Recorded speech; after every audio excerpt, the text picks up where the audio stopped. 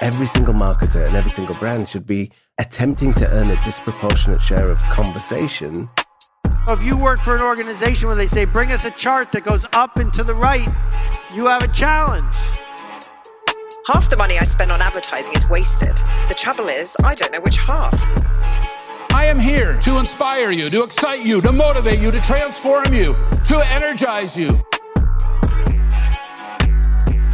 Hello and welcome to Demand Gen Visionaries. This episode features an interview with Rachel Thornton, Vice President of Worldwide Marketing for Amazon Web Services, the comprehensive cloud computing platform that powers hundreds of thousands of businesses in 190 countries around the world, and is on track to be a $51 billion business in 2021.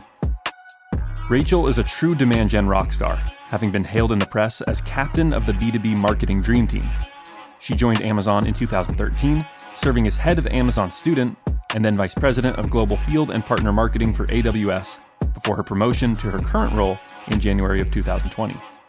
Prior to Amazon, she served as vice president of marketing for the US, Canada, and Latin America at Salesforce. On this episode, Rachel details the Demand Gen strategy that powers the dominant player in the cloud computing space and shares the intricacies of the most important leadership principles that fuel successful marketing teams, from customer obsession to diving deep to thinking big and much more. But before we get into it, here's a brief word from our sponsor. Today's episode is brought to you by our friends at Qualified.com. If you are a B2B marketer who has always dreamed of knowing when a qualified prospect is on your site and being able to talk to them instantly, now you can. Learn more at Qualified.com. And now, please enjoy this interview between Rachel Thornton, Vice President of Worldwide Marketing for Amazon Web Services, and your host, Ian Faison. Welcome to Demand Gen Visionaries. I'm Ian Faison, CEO of Caspian Studios, and today we are joined by special guest, Rachel. How are you? I'm good. How are you, Ian? I am doing great. It's a great day to talk about marketing, and I am super excited to chat about Amazon Web Services and your role there. So before we get into that, what was your first job in Demand Gen? Well, my very first job in Demand Gen, I was a field marketing specialist for Microsoft. And as part of that job, it was a lot of Demand Gen, as you can imagine, a lot of campaigns and a lot of events for the sales region that I supported as a field marketing person. And so flash forward to today. Tell us about your role at Amazon Web Services. So I am the Vice President of Worldwide Marketing for Amazon Web Services. And as a little bit of background for your listeners, Amazon Web Services, AWS, is a most comprehensive and broadly adopted cloud platform. So we have the largest portfolio of cloud services, compute, storage, database, machine learning, IoT. We also have business solutions. We have a call center, contact center solution, analytics. So there you have it. And so obviously, we're going to get super deep into all things AWS here today and all of that. But, first and foremost, we got to get into the trust tree. With the knowledge you've been given, you are now on the inside of what I like to call the circle of trust. What, I thought we were in the trust tree in the nest, are we not? This is our first segment where you can go and feel honest and trusted and share those deepest, darkest Demand Gen secrets. Taking a step back, what's your Demand Gen strategy? I think the best way to talk about our strategy is to give you a little context for some of the things that we think about at Amazon that kind of guide our decision making. Amazon has a set of leadership principles. So these are principles that we use every day to sort of think about either developing new ideas or determining kind of what the next program is that we should pursue. I think from a Demand Gen perspective, one of the most important leadership principles is customer obsession. So as I mentioned earlier, when we think about kind of our business and the services that we have, we're always thinking about our customers. We're always working backwards. We have customers that span the gamut from startups to large enterprises across all sorts of different industries. Lots of names you've probably heard of, whether it's BMW, MGM, Capital One, Goldman Sachs, Moderna. So we love working with customers. We love helping customers solve problems. So when we think about our Demand Gen strategy and any new program or new campaign that we want to put together, we start from the customer, we work backwards. I think that's probably what really helps us develop great Demand Gen and marketing programs. We think a lot as we're planning about what we want the business outcome to be, or what we want what the customer is trying to do from a business outcome perspective, what they're trying to achieve. And then knowing that, it really helps us write a great marketing plan or demand gen plan.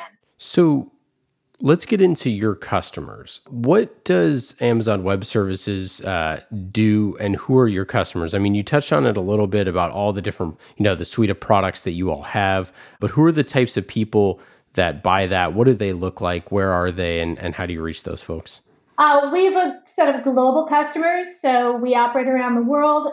We have customers across all sorts of different segments. So whether you're talking about startups, whether you're talking about enterprises, whether you're talking about small, medium businesses, across every industry. I mentioned a few minutes ago. But really, because we're a global company, because we have teams, sales teams, marketing teams all over the world, we really have a rich and diverse customer base. And since we have sort of the broadest suite of services, we have customers using us for, like I said, anything from compute to contact centers, to analytics, to storage, to databases. So taking that into consideration is really how we think about then, depending on where our customers are, depending, again, like I said, on the industry they're in or the business outcome they're looking for, is kind of how we start when we consider what is the right demand gen program to build, or what's the right demand gen strategy to take based on what a customer needs or what we're trying to do in terms of customer acquisition. Yeah. And so obviously, your sales engine being a huge part of that, having those conversations, this seems like it would be something that's a very senior leader driven kind of sales cycle, which means you'd need a very senior leader driven demand gen and marketing strategy, I'd imagine, right? Well, it's interesting that you say that, because I think actually when we think about demand gen, there's actually two different axes that we think about it on. We actually have a pretty robust self-service motion that we do. So we look at digital acquisition, we look at display ads, we look at our funnel. But when we think about the self-service motion, we're really thinking about customers, especially developers, who can do a lot of research, education, and sort of sign up on their own to use our services, to try our services. So we have an entire team that's really focused on, how do I drive that self-service motion? How do I help customers discover services they might be interested in? How do I help them sign up or adopt services? So we really think about that it's like digital marketing and just heavily optimized. But we also look at it from sort of, then to your point, thinking about it from a sales engagement perspective. So along that axis, we think, how can we work with our field sellers? How can we work with our SAs, our solution architects, to really build marketing plans to engage maybe our enterprise customers, our big global customers? So those are sort of the two ways we think about demand gen.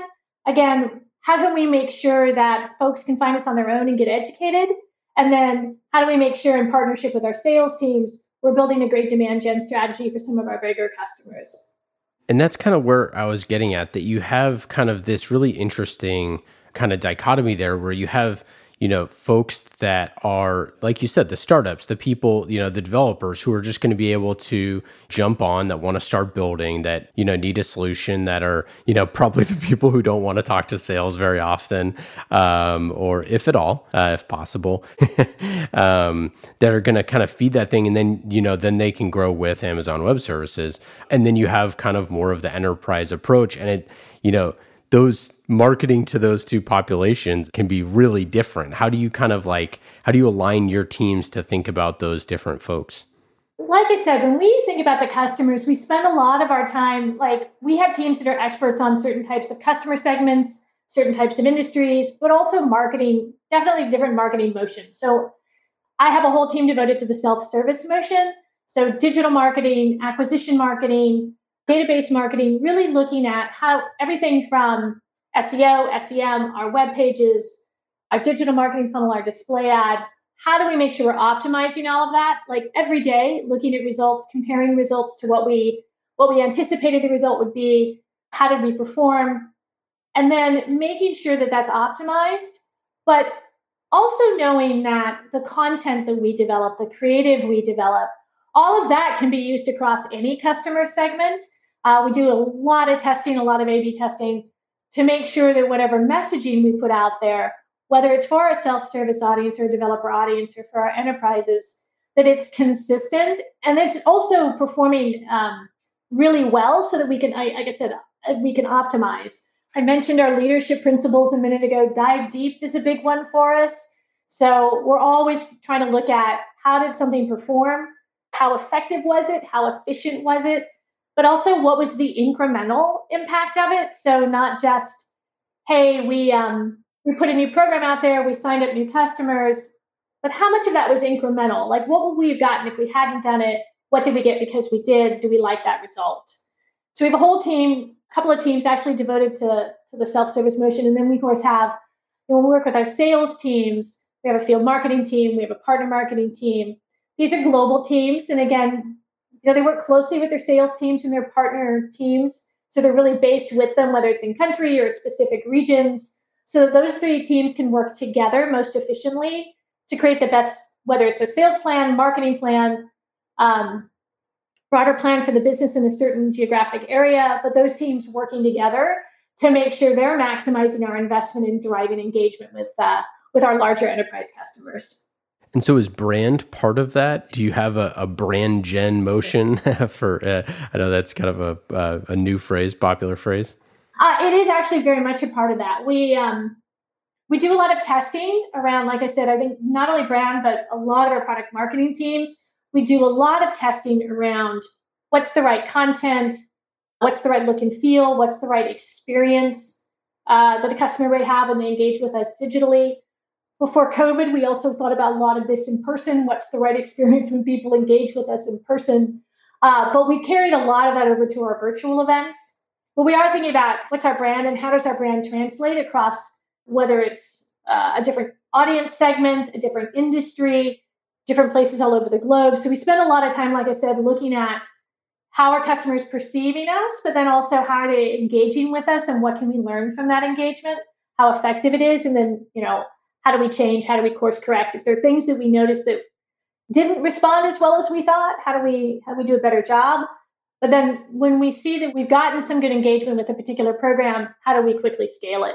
Yeah, and I know in your background, you've even won awards for B2B marketing as it relates specifically to events. So I'd imagine that it was a big blow to you with all of the events slowed down. That one of the things that you've pioneered in some ways in B2B that was an avenue that was shut off. It was quite interesting. If I think about sort of early last year, as we were all beginning to understand the impact of COVID, I was actually really, really impressed with the team, how quickly they pivoted and thought, okay, how do we take a lot of what we've done in person and do it virtually?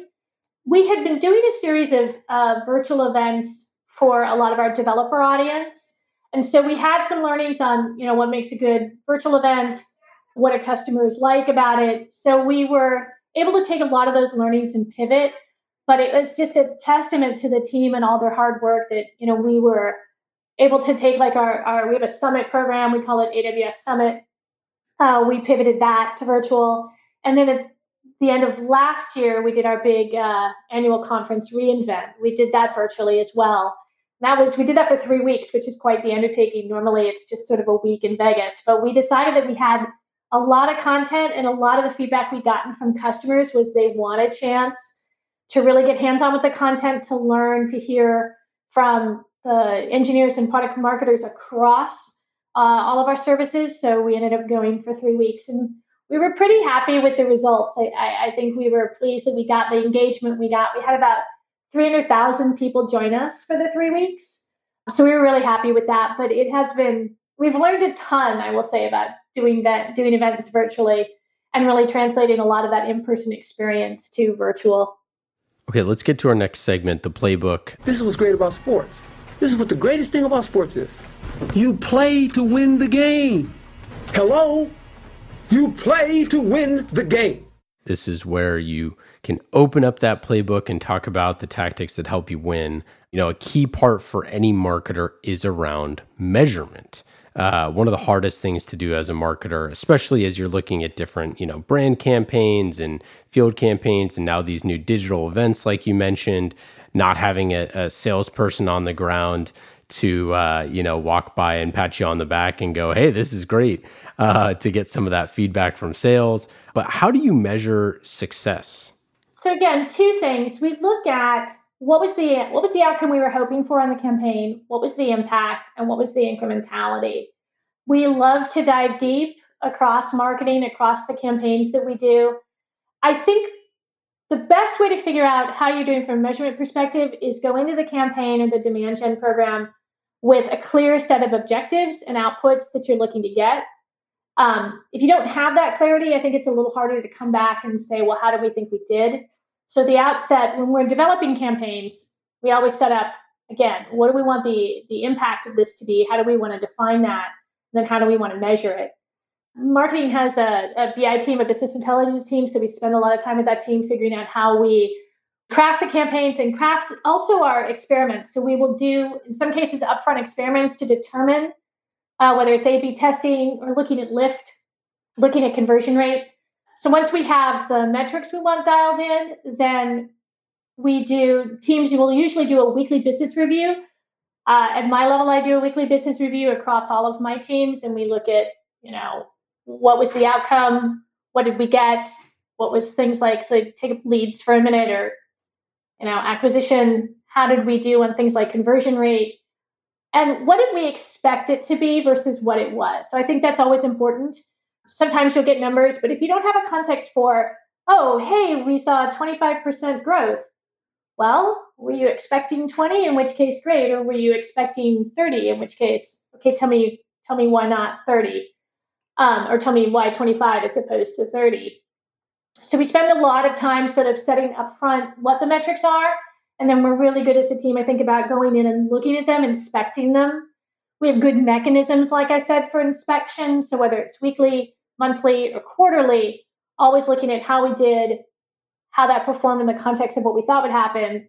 And then again, if we like what we see, how do we scale it quickly? We have a pretty good communication mechanism for sharing with the sales team. So each kind of field marketing leader will spend time with their sales teams and looking at, hey, if there's a lead gen campaign or a demand gen campaign we did in a specific region or country, how did it perform? And then how did sales, what was their feedback as well? Especially for leads, we look again at things like sales qualified leads and pipeline attached. So that gives us an indication of not just quantity, how many we did, but quality. How was sales able to capitalize on what we gave them? One of the things that obviously you've talked about, which is key, is the AWS culture. How you think about things, how you go about, doing things is really important, and, really core to your marketing, it seems like. Like how does kind of that culture, the AWS culture, kind of shape how you measure success and define success? I definitely think, as I mentioned a couple of times, the leadership principles that Amazon has is something that the teams across Amazon live and breathe every day. And it just, whether it's the customer obsession and working backwards from the customer, or diving deep into the metrics to really understand what's happening, why is it happening. I think a lot of, especially on the marketing side, another big leadership principle we have is think big. And I think that gives teams the freedom to really imagine and get creative with new ideas, which I always think is so critically important on the marketing side. I think marketing is sort of the beautiful marriage of not only creativity, but doing data, understanding data, doing a lot of data analysis, because you want to make sure whatever big idea you come up with, how do you test it? How do you refine it? And then how do you understand its impact so that if you really love it, you can replicate it? So much of that, I think, is just core to Amazon's culture. And it really comes out in how we, whether it's product design, development, or marketing program development. You all even say that, to be skeptical when metrics and anecdotes differ. I feel like so much of, especially like B2B marketing, you kind of live in that world where metrics and anecdotes are kind of like two more important or more equal footing than you would say if you were, something that was more of like a self-serve model. For example, like if a salesperson comes and brings you something and is like, hey, no, that they're not buying because of, X, Y, or Z. And you keep hearing that over and over and over again, and the metrics don't prove that. Like that, that would be something that you might have to listen to a little bit more if you're in an enterprise sales process, because, your CRO or your head of sales is something that, is it perhaps a bigger stakeholder than it would be. For other companies, I know this is something that's super challenging when they're going to those folks and saying like, hey, I know you keep saying that, but like, that's not what the metrics say. So I'm curious, like, how do you kind of like toe that line or make sure that you have a strong relationship and develop a strong relationship with sales? I've worked with sales, gosh, I would say almost my entire career, actually. So, if my first demand gen job was field marketing specialist supporting sales, I've always worked with sales, and I actually love working with sales because sales teams are communicative. They will tell you exactly what they think. They're vocal, which I love because you can get amazing data from that. So if we have, and we actually just recently had this come up, we were working with our sales team, and when we looked at the data, it looked like a particular program was performing pretty well. And we sat down with the team and said, this is what the data said. So I should say that Amazon, every meeting starts with doc reading. So it's very much a doc culture. So a document culture, whenever we have a meeting, people come to the meeting with a 6-page document that kind of talks about, here's what we're going to discuss, here are the issues, here are the questions. And then the first 20, 25 minutes of every meeting is you read, and then the rest of the meeting, usually about an hour, is spent in discussion. So that's an amazing process for helping people get grounded on the same information. So when we sat down with the sales team and we read through the doc that talked about the program, and we said, here's why we think it's working, but here's the other feedback we've gotten from the teams when we've reached out to customers. Here's some of the anecdotal feedback we've gotten there.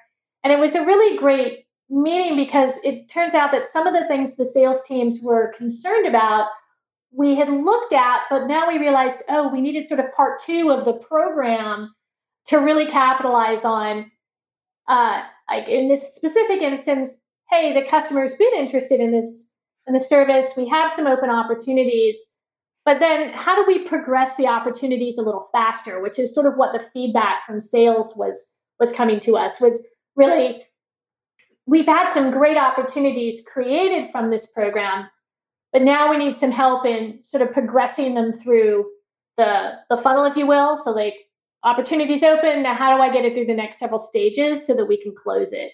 And that's when we realized, we're both sort of seeing the same thing. We in marketing were seeing success in the front end with opportunity creation. And now it was what's the next, like I said, phase of that program to progress the opportunities farther down the funnel? So it turned out that at the end of the meeting, we realized, hey, we need a new kind of program for pipeline acceleration. And then our next step is, okay, great. What's the program we're going to build? So I actually really think we have a good relationship with our sales teams, but like I said, it's grounded in not only what does the data show, but when people do have good anecdotal info, how do we get it down in a doc, and then how do we review it so we can figure out what the next set of actions are we need to take? Yeah, I love that story. It's so tough because I think part of the thing with anecdotal information is that, oftentimes you can get behavior, like the best salespeople are like investigators, right? They're trying to figure out through, asking the right questions and doing those things and, building relationships, and all of that stuff, why things are happening the way they are. But if you can't feed that information back in, if that thing lives in a silo, or if that can't, make its way back into, marketing copy or things like that, it's not as good, right? And that's part of the thing that speed of communication. I love, I'm a huge fan of the way that you all do those readings to be able to get everybody on the same page. When you came into the organization, was that something that you had to get used to that was new to you? Or was it immediately once you came in, you're like, wow, this is great. I can't believe I ever did anything, previous to this. I can't believe, we operated meetings like this any other way. I think it's both, actually. I started at Amazon a little over 7 years ago. And I think it's true for most people who come into the organization. You hear about the doc writing culture and you're like, I wonder what that's going to be like. And sure enough, your first meetings are you write up your document, you sit down, everyone gets a copy, they read it. And it's a little like, I wonder how this is going to go. I also think that, it's a shift because in your daily life, it's like you don't necessarily write 6-page documents. I was an English major in college, so I actually kind of liked writing. And so it was kind of fun. It still is fun now, I should say, but it was like, as I was writing my first set of documents when I first started, it was like, well, yeah, it's like an English assignment. So it was fun to start to learn that aspect of the culture. I also think it's an amazing equalizer in a lot of ways because anyone across the organization can come up with an idea and put it down, write a doc, and then get in a room. And because you're really the culture is such that people are asking about the doc, or the idea, oh, you have this idea, I noticed you talked about it like this. I see your data makes sense, or I have a question about your data. It really does mean that you can have a conversation about kind of the idea or the new program or the new campaign. And then if people like it, you move forward. There's lots of disagreement sometimes in the meeting. There's lots of questions asked, and that's not a bad thing. But it really is great because then new ideas can come from anywhere, and it gives people a chance to really present their ideas and their thinking behind it. And it's how I really feel like even across marketing, I encourage teams to always, always, always be coming up with new ideas, writing docs, and reviewing them. Yeah, well, it's so funny that you say that because, and maybe this is a good opportunity to get to our next segment, the dust up. Uh-oh, here comes trouble. You may have heard that there was a dust-up involving yours truly. And now we've got a wild scrum with fights breaking out all over the place. And it is getting really ugly as we've got punches and kicks. Which is where we talk about healthy tension, whether that's with your board, your sales team, competitors, or anyone else.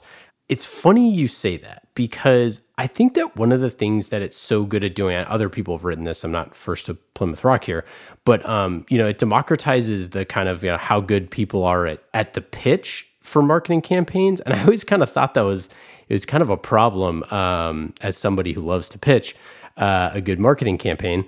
The problem is, how good you can pitch a marketing campaign is very irrelevant, right? That's not what should get the dollars. The best campaign should get the dollars. So, kind of having it all on the paper like that and allowing everybody to read through it and to get on the same page, together, rather than kind of getting wrapped up in the excitement of everything, which is kind of what a pitch is. It's a little bit more of that, gives it a little bit more democratization there and allows for that, that healthy tension to be able to have the discussion about what is the right way forward, not just what feels the best in that moment, Yes, that's exactly it. And we do a lot of pilots or a lot of experiments. So if someone were to come up with a new idea, let's say for a demand gen campaign, as part of the doc, it would be, here's my target audience. Here's what I would, here's the outlines of the campaign. Here's how I would measure it. And then we will actually talk about, well, could we do a small experiment enough to get to, if I think about, so let's say it's a digital campaign to a self-service audience. What's the size of the small experiment we could do to help us get some statistically significant information on whether or not we think the campaign would be a success based on the metrics in the doc? And then we do it so that we can say, all right, we tested it. We tested it in this audience. We tested this way. We expected these results and we got them. Great. Now we can scale it. So it's a nice blend of how can you think big, think creatively, but then how can you take an idea and test it? I test a lot. We're all about the quick tests. How do we get some information to help us inform, hey, we really like that, let's scale it out. Or, and this does happen where you're like, hey, that actually didn't perform as well as I initially thought. Okay, so maybe we try something different, or maybe there's an obvious tweak we can make to it. But we try to hit the right balance between moving fast, kind of move fast, learn fast. And then when you've hit on something that really works, how do you scale it? but give people a chance to really feel like I had a great idea. I came up with a way to test it. I developed the metrics that we really want to test, and then talk about those things, get the discussion out there, and then quickly see how you can get it into market, test it, learn from it, and keep going. And so do you create those in kind of like in a silo? Is it just you and the computer, or is it like, you would walk around and get a bunch of like info and feedback from people ahead of time and then put it in there? Oh, definitely it helps to work, get feedback from people, talk to people, look at what other folks have done, because that'll help you gather all the right sort of data for the document. And then it's also fine to say, hey, this is a brand new idea. We've never tried this before. We think based on what we're proposing, it's similar to these other things we've tried, but there's a big question mark as to whether it will perform in a similar way. So here's the test we're going to do. But I think the really good docs are when folks work together to think through, this is my idea. What do you think about it? Work with teams. Like I said, we have teams that help people develop experiments, develop pilots. So talk to those teams and figure out what it really you could put together so you can test the efficacy, the effectiveness of what you want that campaign to, what you want the results to look like. What's the thing that you see in those docs that's that's often like the weakest version of that? Is it just someone who's not really prepared enough or hasn't thought about, enough of, the measurement tools, or what's the weak part of that? I think it's a sort of a combination of prepping.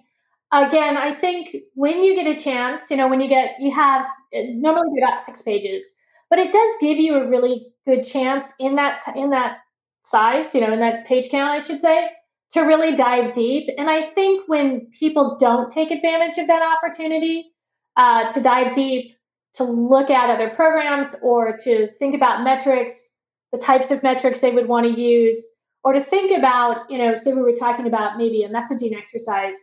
What's the best messaging? What are some of the tests you've seen with other messages? I think when I've seen it not go right is when people maybe don't take advantage of the space they have to really go deep on the topic they want to present. You want to be able to answer questions in the room. You want to be able to think about the types of questions you get, maybe anticipate some of those questions, so you can kind of embed the answers in the content you're presenting, as opposed to not really thinking through like that. And then, you get in the room and people start asking questions. You're like, I didn't anticipate that. I think some questions, you may get, they're like, hey, I didn't really think about that. But you should really try to think through, what could people ask me about this? And have I pulled together the right information to answer the questions? Yeah, well, and the final piece, about committing wholly, I think is something so fascinating to me, because how many times in our careers do we see the marketing campaign that a bunch of people clearly are not committed to, right? Where you're like, this is something that the CMO wants to run, or maybe it's, someone else on the team, and people aren't committed to it. And it's just like, if the sales team isn't committed to it, if the marketing team, or, if the brand team or whatever it is, it's just not going to work as well. And I just like, it's cool to see that type of ethos, because you got to give, if you spend all this work to do it, to set it up, to prepare it, people need to commit. Yes. It's funny because we have a whole leadership principle. It's called disagree and commit. And it really is about when you talk about a new program, whether it could be a new service, a new product, a new marketing idea, campaign, demand gen strategy, but it's critical to ask the questions and have the discussion. And that in that meeting, it can be a lot of questions. It can be really intense. There can be a lot of disagreement. Disagreement is encouraged. But at the end of the meeting, after all the questions are out and all the concerns and all the disagreements, we make a decision. And if the decision is, we like this program, everyone sitting around the table likes the program, so we're going to go forward, then everybody commits to it. It can't be later though, well, I didn't really like it. Well, see, in the time that we met, you had a chance to ask the questions and to really get clear on the results and get clear on the strategy and the execution plan. So, and I think people know that, like that's that's a very much an Amazonian thing. So I think people, in the meeting understand this is my chance to really kind of dive deep and go and ask a lot of questions and really get my questions answered. Because if we like this idea, then we'll go forward with it, and then we'll all commit to making it work. Whether it's marketing or sales, the service teams, everyone will be committed to making the program work that we've decided on moving forward with. So the meetings can be really intense, but it's good. It's a good thing because it gives everybody a chance to sort of be heard and to share their questions, their concerns. But then in the end, we decide, okay, let's go, and then we go. Let's get to our final segment, quick hits. These are quick questions and quick answers, just like how quickly you can talk to somebody on your website with conversational marketing with Qualified.com. Quick and easy questions, just like how quick and easy Qualified.com is to use. Rachel, are you ready? I'm ready. Number one, what are you streaming these days? So I'm kind of a science fiction junkie, and I'm catching up on The Expanse. I think I'm like a season behind, so I've been watching a lot of The Expanse. I'm also sort of a murder mystery buff, so I've been watching something called Dublin Murders, which is about an Irish inspector. Book or podcast that you checked out recently? Oh, I'm actually reading. I just started reading a book called Flash Boys. It actually goes back a couple of years, but I hadn't had a chance to read it. It's Michael Lewis. It's on high frequency trading. Hobby that you are focused on for 2021? More baking. I feel like I started baking. I feel like everybody started baking, but I started baking during the pandemic, and I've sort of expanded my repertoire. It started with cookies. I've moved up to things like bread, sourdough bread. So lots of baking. Best advice for a first-time CMO trying to figure out some demand gen strategy? Ask a lot of questions. Sometimes I think people get, they maybe don't want to ask questions. They're afraid like, oh, I should know this. I'm a big believer, ask the questions. Because there's probably other people sitting there thinking, the same question you are. Ask questions, ask a lot of questions. Really dive deep, understand what you think or what people think the outcome would be. I just think it helps you be just so much more effective and efficient. Any good Dreamforce or Craig Swenzard stories from back in the day? I was actually going to ask you guys, like, how often you work with Craig. So I loved working with Craig. Every week, Mondays. I worked with Craig for several years at Salesforce. I had a lot of fun. He was a great CMO. Rachel, this has been awesome. Thanks so much for joining. Any final thoughts? Anything to plug? Obviously, everybody should check out Amazon Web Services if you haven't.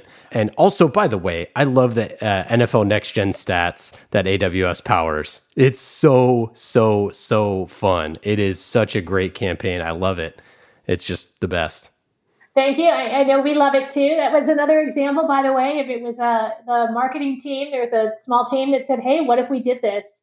And we did, and partnering with our AI ML service team, we developed those. So thank you. I'm glad that you like them. We like them too. Yeah, and Scott Hansen on the Red Zone channel. It's just great. It's a killer campaign. Rachel, thanks so much. Really appreciate you coming on the show. Thank you, guys. Demand Gen Visionaries is brought to you by our friends at Qualified.com, a conversational marketing company that's on a mission to transform the way B2B companies sell. Go to Qualified.com to learn more.